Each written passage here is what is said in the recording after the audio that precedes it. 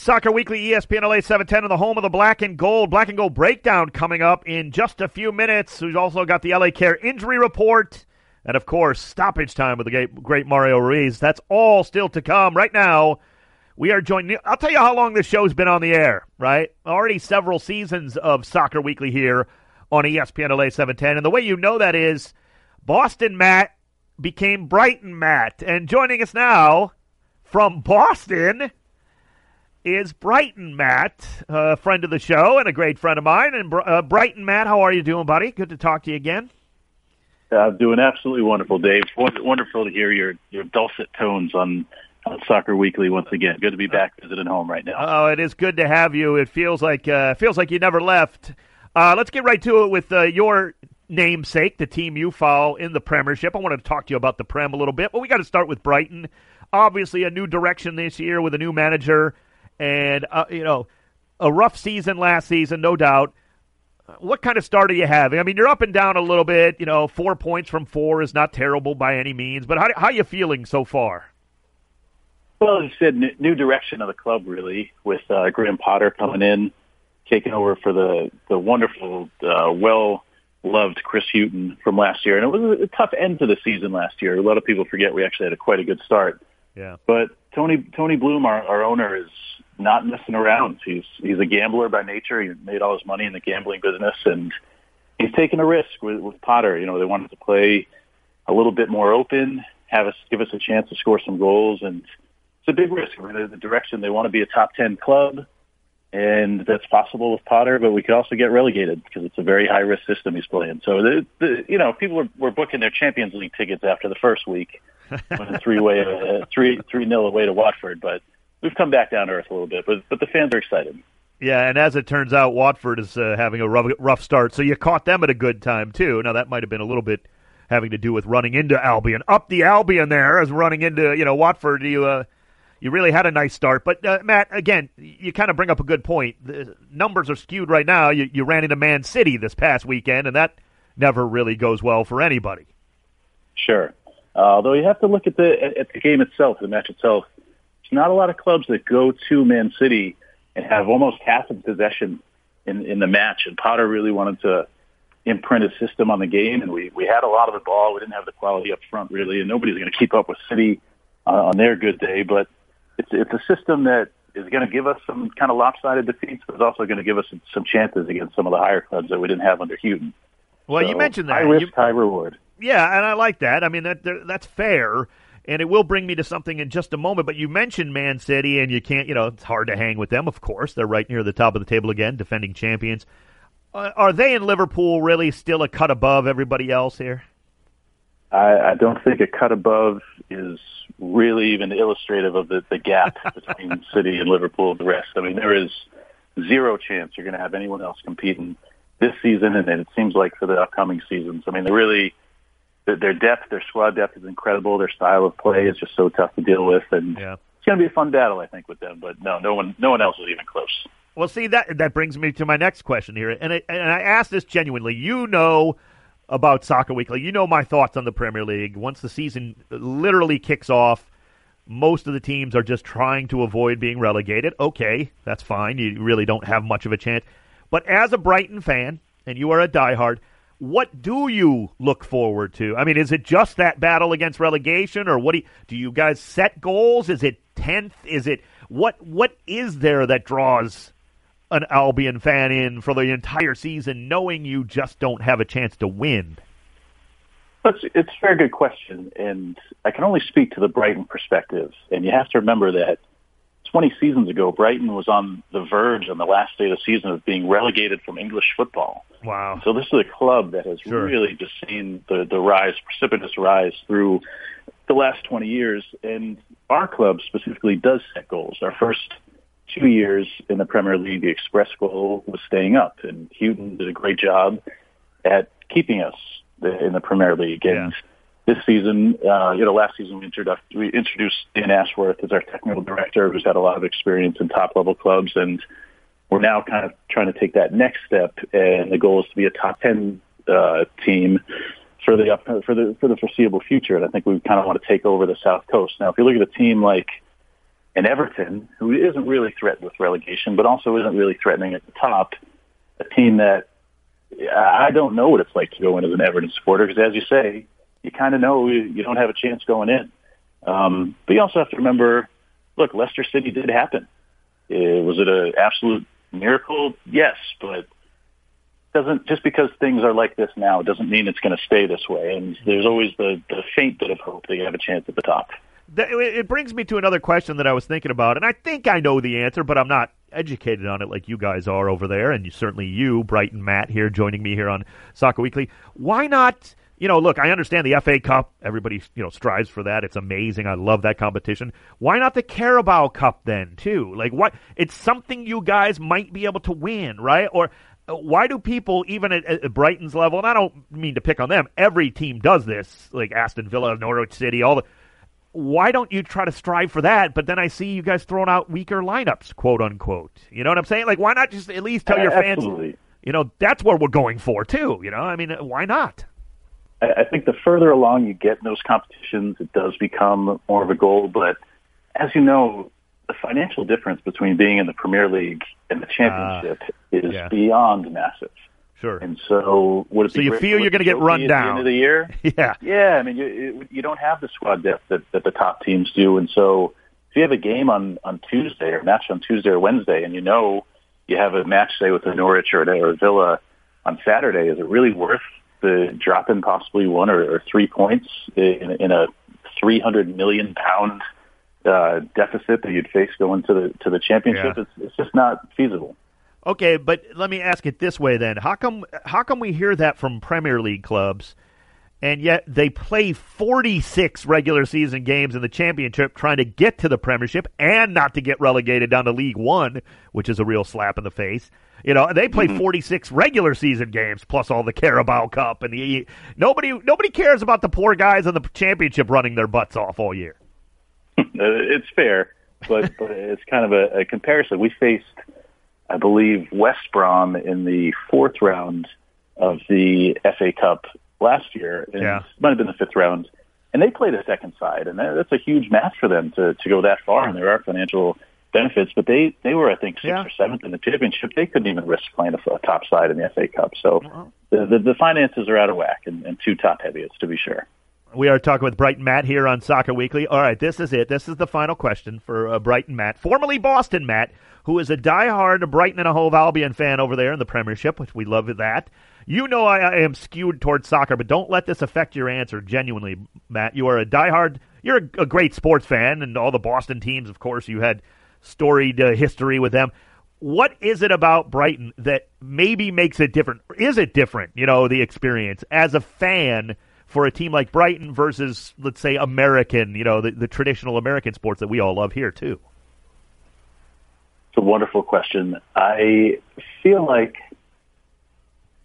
the sport is so different in that you really, truly have generations going back, well over 100 years that are so dedicated, that have gone through the ups and downs. And look, if you played this next sound clip for me 15 years ago, I would have just said, this is not me, this is amazing. But the sport itself of soccer or football is such an incredible fan experience. For 45 minutes at a time, when you're at a stadium, you don't see anyone looking at their phone. You don't see anyone posting an Instagram picture. You don't see anyone looking at the big Jumbotron. You don't see anybody looking at cheerleaders. It is such an intense viewing experience that I think creates a connection between the fans and the teams that's really unlike any American sport. And sure, there's the drama, there's the off-the-pitch type of issues that get involved in the media. But for those 45 minutes at a time, 2 hours on a Saturday, Sunday, it is your entire life. And it's just an incredible experience that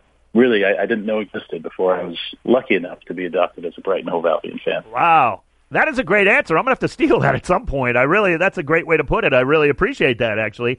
Excellent insight from Brighton Matt. Hey, Brighton Matt, formerly Boston Matt, who is now living the dream of following the EPL and Brighton and Hove Albion. Best of luck to them. And, of course, to you, Matt. Always good to talk to you, buddy. Thanks so much, man.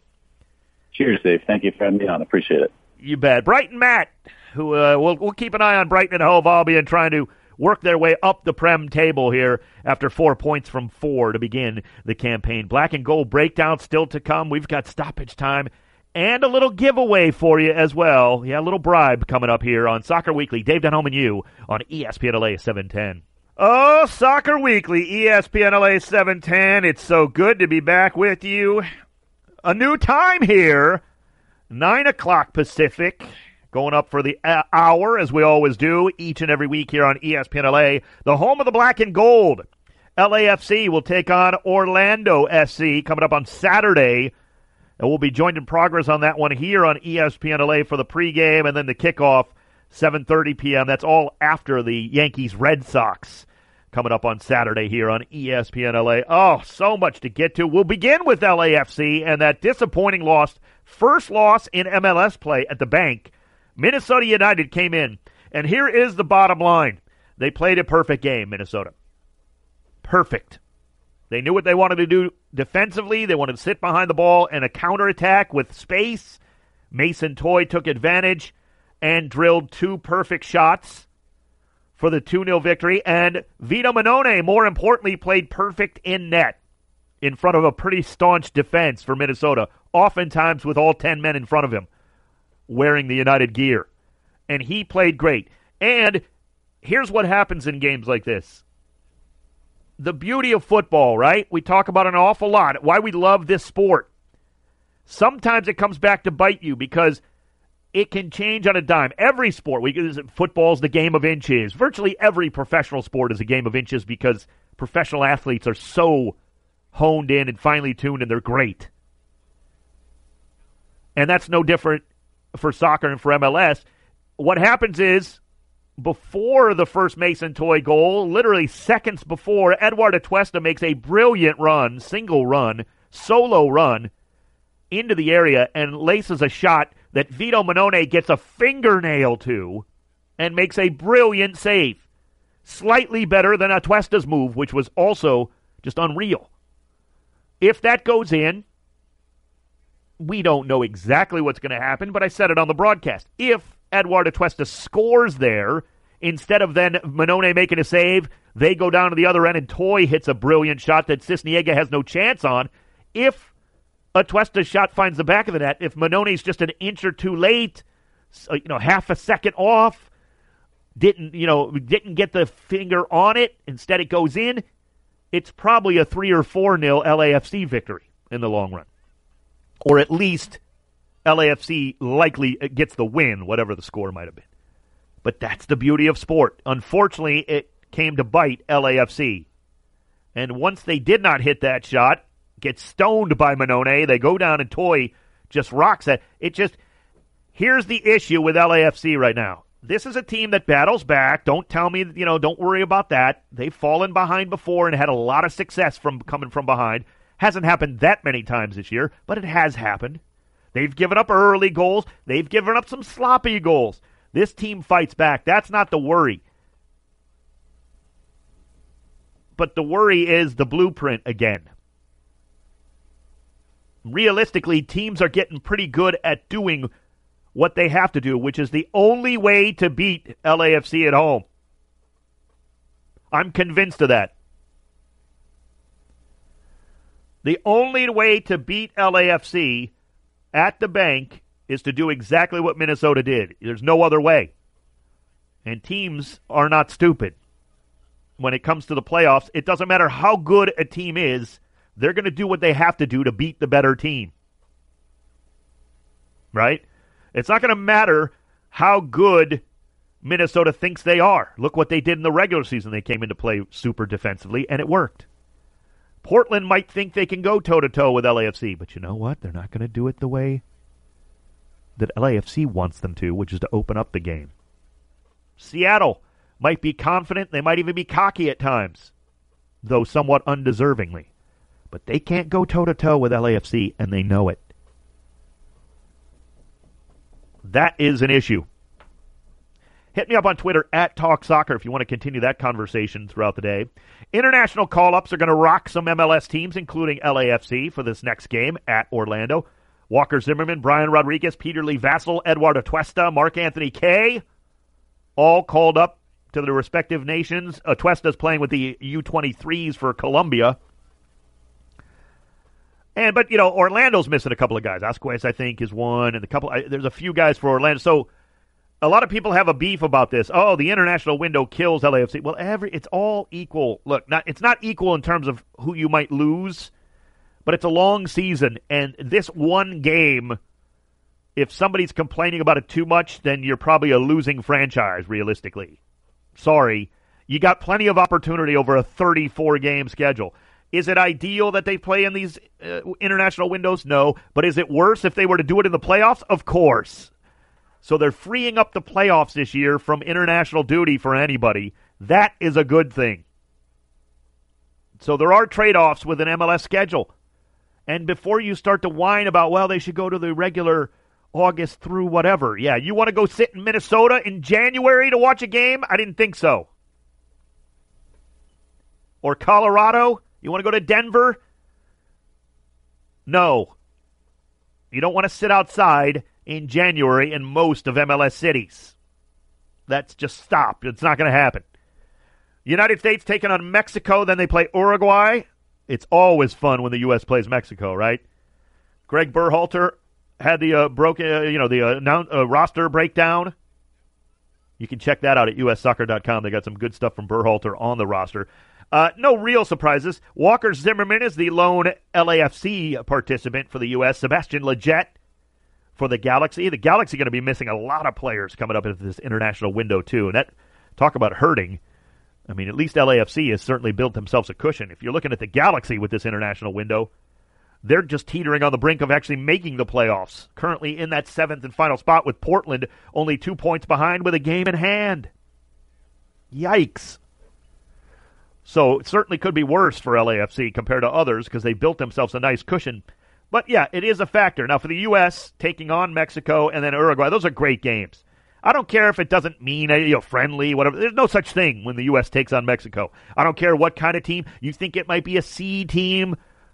Not that I'm saying this roster particularly, but I don't care if you think, this isn't the top of the top roster for either. It doesn't matter. When you play El Tri, it is a big game. It's awesome. Now, obviously, if you lose it, there's still things to be learned. It's not the end of the world. I get that. You never want to lose to Mexico, and vice versa. Good to see Josh Sargent getting the call. Love that. There's some really good names. Jackson Ewell's a guy I want to keep an eye on from the Earthquakes. Obviously, Christian Pulisic. We know what. Paxton Pomacall's a good one from FC Dallas. I love these call-ups by Greg Berhalter. And then a lot of the usual suspects. But there's some really good, interesting, even Corey Baird from Real Salt Lake. Really talented kid. I'd like to see him really kind of step up a little more at this level to see what happens, now that he has a chance. So that'll be interesting. And again, when you play El Tri, right, you got to win. Doesn't matter who's playing for either side, if it's a B versus B teams or whatever. I don't care. Throw that out. All the cliches. Even the Uruguay game, I like that a lot too. Brian Rodriguez will participate for the Uruguayans. They're getting the call up. LAFC's new signing. That's good to see. Uruguay's a good team too. I love these matches. I know, again, it's an international window, so it has a little more oomph maybe than just some kind of friendly scheduled in the middle of a summer on an off year or whatever. I like it though. These games do matter. We're starting to try to build. Remember, we missed the World Cup, as if you forgot that. And that can never happen again. So these games do matter for Greg Berhalter to start putting together what he wants. And yeah, no, a loss is not the end of the world. A win doesn't change a whole lot. It's not the end of the world. But hey, bragging rights between these two countries, always on the line. So I can't wait for that on Friday. Then the game, of course, against Uruguay a few days later. So, yeah, really good stuff still to come. Speaking of still to come, we got an interview with an old buddy of the show, formerly Boston Matt, now Brighton Matt, spending time over with Brighton and Hove Albion, supporting them in the Premier League over there in the outside, about an hour outside of London. So it'll be good to talk to him next. We got Black and Gold Breakdown still to come and Stoppage Time, all that and so much more. We're just getting started on Soccer Weekly with Dave Denholm here on ESPN LA 710. Toy around one defender. It's 2v5, laying it off to Grey Goose, who's now entering it. Down the line towards Toy. He's onside. Segura trying to make a dive. Toy in the area of the shot. Goal! Feeding Cisniega to the back post with the left foot. It's 1-0 Minnesota in the 25th minute. Mason Toye, his 5th of the season on the counterattack. And it would get worse 4 minutes later in that 2-0 loss. Minnesota Mason Toye 2, LAFC 0. First loss at home for the Black and Gold in MLS play. They'll go on the road at Orlando. You'll hear it on Saturday night. We're joined in progress after Yankees Red Sox on ESPN LA 710 here. You can hear it in its entirety with the pregame beginning at 7 on ESPN, the ESPN app. And, of course, kickoff a little after 7:30. We'll have it all for you as LAFC look to right the ship a bit here against Orlando SC. Speaking of the Black and Gold, it is time now for Black and Gold Breakdown. 1, 2, 3, breakdown! It's the Black and Gold Breakdown. Break it down like this right now. On the Black and Gold Breakdown, we'd like to take a deeper dive into issues related to LAFC. And, of course, the Black and Gold have had a magnificent season to date, right? They're just, by all accounts, running away from it. They've already clinched, first team to clinch a playoff spot. They're still looking for some things, though, and that's what I want to talk about with the schedule remaining. The Supporters' Shield chase, which, of course, would lead them to be the number 1 seed in the West by default, obviously, if they get the best record in. First and foremost, you want to win the Western Conference. That's the first thing. You obviously want to win the Supporters' Shield more importantly because it gets you a spot in CONCACAF Champions League next season, which we all cannot wait for. I can't wait for that. That's exactly why you want to win the Supporters' Shield. So let's start there. LAFC now, roughly with the same amount of games played as just about everyone else in the West. Vancouver is eliminated from the playoff race. They've had a few more games than everybody as well. But everybody virtually on 28 games. FC Dallas has played 29. They're at the bottom of the race for the playoffs. That might have a factor towards the 5, 6, 7 spots maybe. But, of course, FC Dallas could win their last 5 games and really vault themselves up the table, too. Possible. Portland has a game in hand on everybody virtually with 27 played, and the Galaxy sitting 7th on 42 points. LAFC, of course, 16 points ahead of Seattle. To win the West, they just need another win, bottom line. Right? Nobody can catch them. Seattle at 46 points. The best they can do is 64. So one more win, done. They win the West. Now, to win the Supporters' Shield, a little bit more tenuous, so to speak.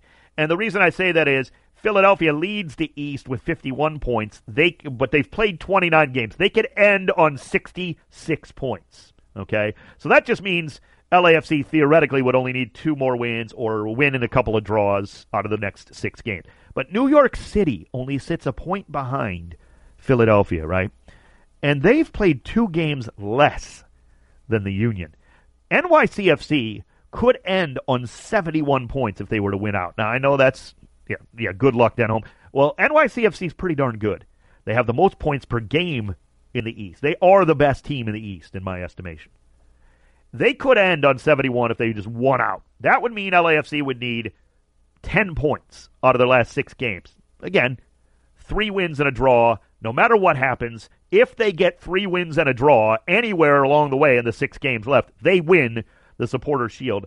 Oh, by the way, if they do that, they also happen to have the little carrot of best record of all time in terms of points in MLS. So let's look at that, shall we?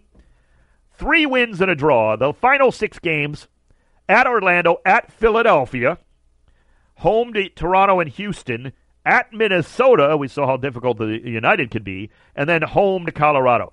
Here's the bottom line. Take care of your business at home, as LAFC has done, right, all season. Toronto, Houston, those are kind of back-to-back, Saturday, Wednesday, the 21st and 25th of September, and then Sunday, October 6th, final game of the season at home against Colorado. You take care of your business there, then you just need a draw in one of the 3 games on the road. I know this is all speculation. Things happen. I get it. I'm not saying it's going to be easy to beat Toronto and Houston back-to-back at home, and then, no disrespect to any of these teams. But if you take care of your business at home, you need a draw on the road out of the other 3 games. I mean, it's looking very good, right, that LAFC will not only get the Supporters' Shield, we know that, but also will get the best record in the history of MLS in terms of points per, in a season. That's what they should be shooting for, not just the Supporters' Shield. Go bigger, right? So you take care of business at home. You get a draw or two on the road. Go for the wins on the road. You know how I feel. Let's win all 6. I got no problem with that. I'm saying that the bare minimum is what you need. Even with all these call-ups and maybe the Carlos Vela, the hamstring still causing you to miss the game against Minnesota. You never know what happens. You want to be certainly rested. But here's another thing about the schedule that people don't understand, too.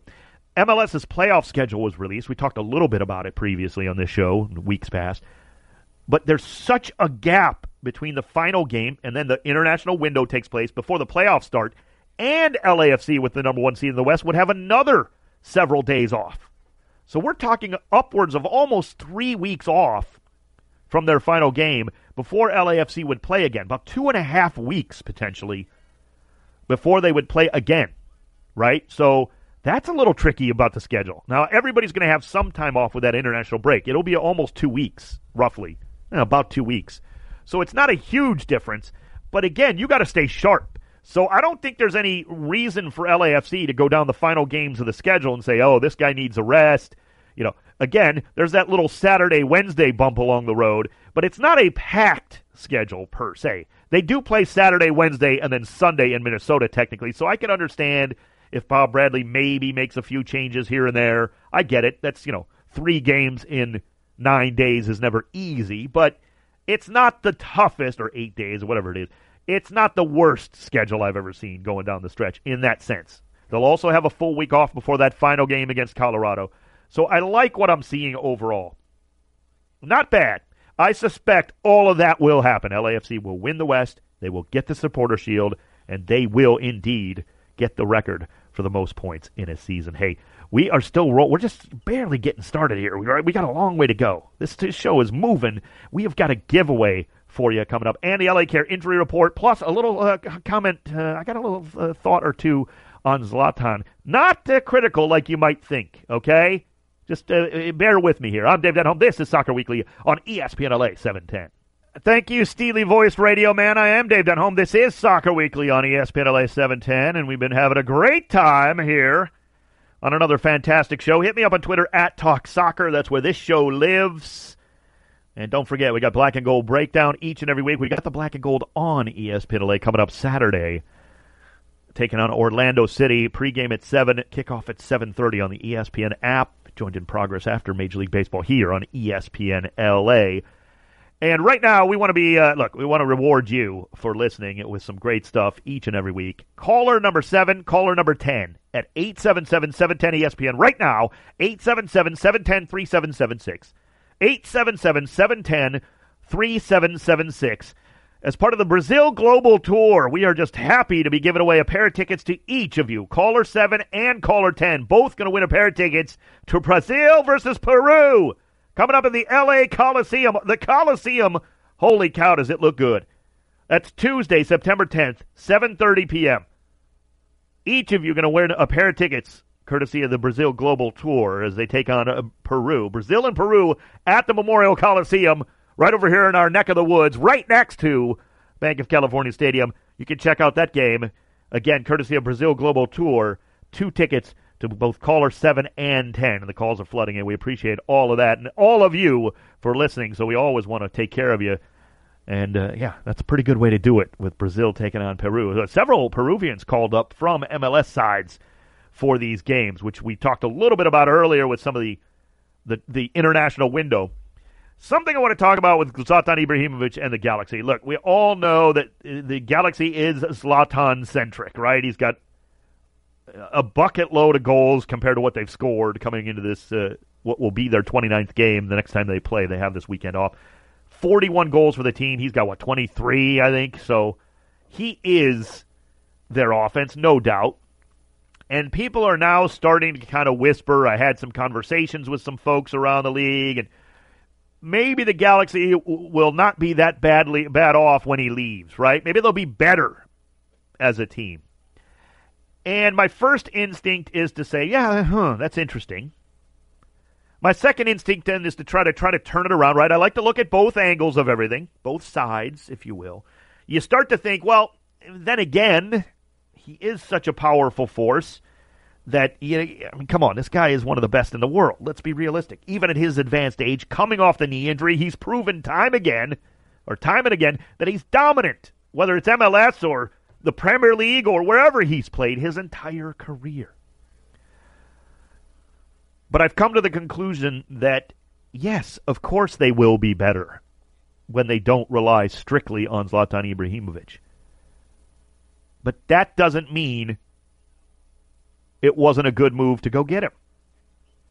Right? It was a great move to go get Zlatan Ibrahimovic for the Galaxy and for MLS, realistically. I don't like what the guy says all the time. I think he's annoying. I think he's a bit of a punk. But he knows what he's doing, and he's just selling the game. He's selling himself, most importantly. And that's fine. It's fun. Realistically, if you take it tongue-in-cheek with a little bit of a wink and a nod, then it's been unbelievably good for MLS and, of course, for the Galaxy itself. Now, they may miss the playoffs both years that he's here so far. And that can't be overlooked. It's not been a success, but you'd still look at it and say, well, maybe the franchise couldn't quite figure it out, or they got him when they were at such a low point. He has certainly helped elevate the Galaxy to a certain level. But if you don't make the playoffs either year, I mean, how much can you argue at his influence, really? So it is a mixed bag, but it's one that you would do 99.99 times out of 100 with good success, and rightfully so. That's just the kind of force that he is. Speaking of force, we got to go to the LA Care injury report. At LA Care, our mission has always been to provide quality, affordable health care coverage to all Angelinos. For more information, visit lacare.org today. LA Care for all of LA. The injury everybody was talking about was the one that forced Carlos Vela to the bench just as a precaution expressly against Minnesota United with the right hamstring strain. Still listed as questionable officially, so we'll see what happens there as LAFC get ready to take on Orlando. Now, at the last report, Orlando, João Moutinho's out, former LAFC defender, of course, and Ruan has been missing. He's got the hamstring injury, both actually suffering from hamstring issues. So those are the injuries that we have or we'll keep an eye on. But most importantly, of course, we still got to wait and see about Carlos Vela and how protective LAFC is when it comes to their great Mexican who's just dominant and has been that way all year. You know, you hate to see him not play, but then again, you obviously want to protect the way he has been, and you just when he's 100% and really rolling, oh man, it's just this is a different kind of team compared to anything we've seen in MLS over the years, and he is certainly that kind of performer. So we'll keep our eyes firmly on that coming up for Saturday. That is the LA Care injury report. You know, one thing I wanted to talk about too. Twitter, look, we talk about it on this. Everybody talks about it as it's good and bad, right? There's a lot of awfulness about it. There's a lot of great things about it. But I did want to mention something that I thought was very interesting that came about earlier in the week. There was various reports, or somebody, I don't know, MLS Transfer News is the Twitter handle or something along those lines. I'm trying to get it officially here, but yeah, at Live Transfer New. You know, so take it with a grain of salt. I don't know what, but they had a tweet out earlier talking about Orlando City maybe having some interest, according to various sources, in Brighton striker Glenn Murray. You heard from Brighton Matt earlier. He loves Brighton and Hove Albion, and Glenn Murray's been there for several years, has been a rousing success, real professional striker. I think he's getting up there in age. He might be coming out of contract, after this season. He's in his mid-30s. And just one of the comments about the tweet kind of struck me. And I don't really remember who actually wrote but was basically, and I'm paraphrasing, something about, Murray would rip up MLS. And it got me to thinking, like, we heard this for so many years, right, when MLS was just getting going 15, 20 years ago, even 10 years ago. Oh, that guy would just destroy MLS, right? He'd score buckets of goals, and he's just so much better than. What does that mean now, though? Glenn Murray, who's going to be 34, he is 35, somewhere around there. Very professional player, make no mistake. Good player. Oh, he would rip up MLS. What does that mean? Because Zlatan Ibrahimovic is scoring 1 goal per game. That's ripping it up, no doubt. He's been great. Carlos Vela, slightly more than a goal per game. That is unbelievable. He has been incredible. Is Glenn Murray better than those guys? No. What does that mean anymore? For a very solid player to come in, what would you expect? Hit me up on Twitter with that, @TalkSoccer. It's just an interesting question and how the league has changed over time. I am Dave Denholm. Still to come, we've got Stoppage Time with Mario Rees, so much more, here on Soccer Weekly on ESPN LA 710. Soccer Weekly, ESPN LA 710, home of the black and gold. We've got that game coming against Orlando. You'll hear it right here on ESPN LA and the ESPN app. Saturday, taking on Orlando City. Kickoff a little after 7:30. Big game for the black and gold. Get really right back on the horse after a tough loss against Minnesota, their first in MLS play at the Banc. But we still got a long way to go. Plenty of good football left to be had in MLS. I cannot wait for the playoffs. I cannot wait, though, each and every week for the great Stoppage Time. What time is it? It's stoppage time! Yeah, stoppage time! It's stoppage time! Right now! Joining us right now, he's the producer of LAFC and Soccer Weekly, of course. He is the host of Stoppage Time, Mario Rees. Mario, how are you, buddy? Good, Dave, and I can't wait for Chile-Argentina tomorrow night at the Coliseum. Yeah, I'm unable to go, but I hear you're going to that game. Yeah. Me and Pablo Alcina, our LAFC pregame host. Nice. The Argentinian Pablo Alcina is very, very excited to go. So we're going to roll up there, and it's going to be exciting. There's going to be a lot of star power there. Can't wait to see it. Well, you're the stars. You guys are the stars. Of course, right? Dave, You're you know rolling that. into there. Absolutely. You know that. It's going to be a lot of stuff. Pablo thinks that for sure. I mean, we know that. But, I love him. I love you. Pablo, I'm kidding. I'm excited to see the new Coliseum, too, because I haven't been there since they renovated it. It looks kind of cool. Oh, man, no doubt.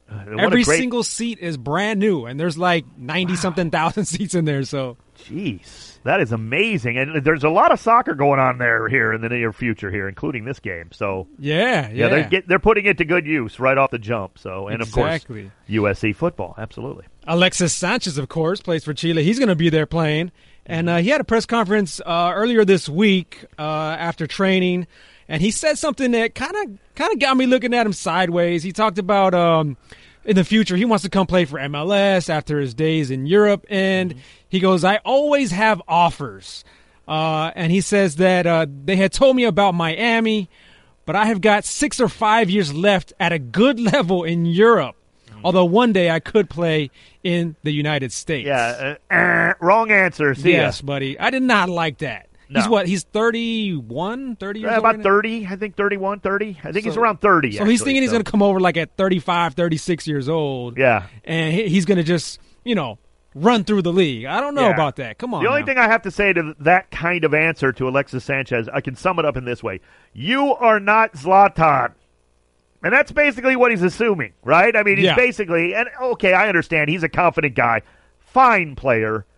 But no, that's not going to happen. Now, here's the thing, too, Mario. In fairness, right? In fairness to him, the people who always keep asking these questions are annoying me. I got to be honest with you, right? He has to answer it in a politically correct way. He's sitting in Los Angeles, the home of 2 MLS teams. He knows Zlatan's down the road. He knows Vela and LAFC are dominant. He knows. So he has to say, yes, of course I can come here. Everybody has to say that when they ask him these questions, right? He has to be politically correct. It's a fine answer in the sense that he's being nice. Right.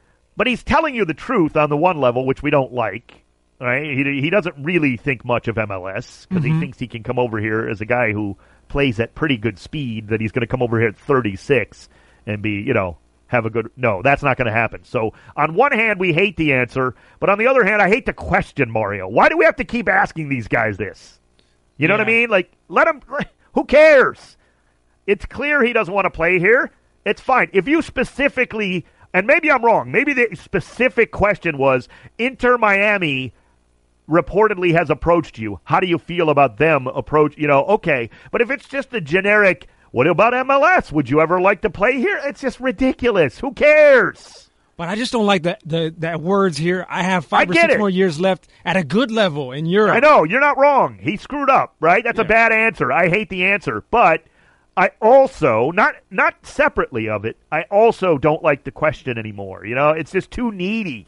I get you. Yep. You know, I mean, and you're right. He did. It's the wrong answer. I don't want him coming here with that attitude, but I also don't want anybody asking the dumb question anymore. Let it go. That was my reaction. I was like, well, I don't really want you here if you're going to say it like that, you know? Oh, I couldn't agree with you more there. That's fine. I don't want him anywhere near well, first of all, I think Alexis, you know, if he thinks he's going to be that good at 36, I don't know. I'm not so sure about that one either. He's a fine player. Make no mistake. Played at the highest levels. Still has it in him, I believe, but I don't know about being 30. He ain't Zlatan. When he was at his highest level, he was one of my favorite players to watch. He was so exciting. No doubt. And can still get it done. I'm convinced of that. Not necessarily 6 years from now. He is not Zlatan Ibrahimovic. Wait till you get here 5 or 6 years from now. Yeah, oh my gosh. And imagine how much better the league is going to be. You know, it's just crazy. Absolutely. Mario Reis, as always, great stuff, buddy. Appreciate it. I am Dave Denholm. That was Stoppage Time. This is Soccer Weekly. You find us on iTunes or at the ESPN Pod Center. Search for Soccer Weekly. Subscribe, rate, review. Hit me up on Twitter @TalkSoccer. Soccer Weekly on ESPN LA 710.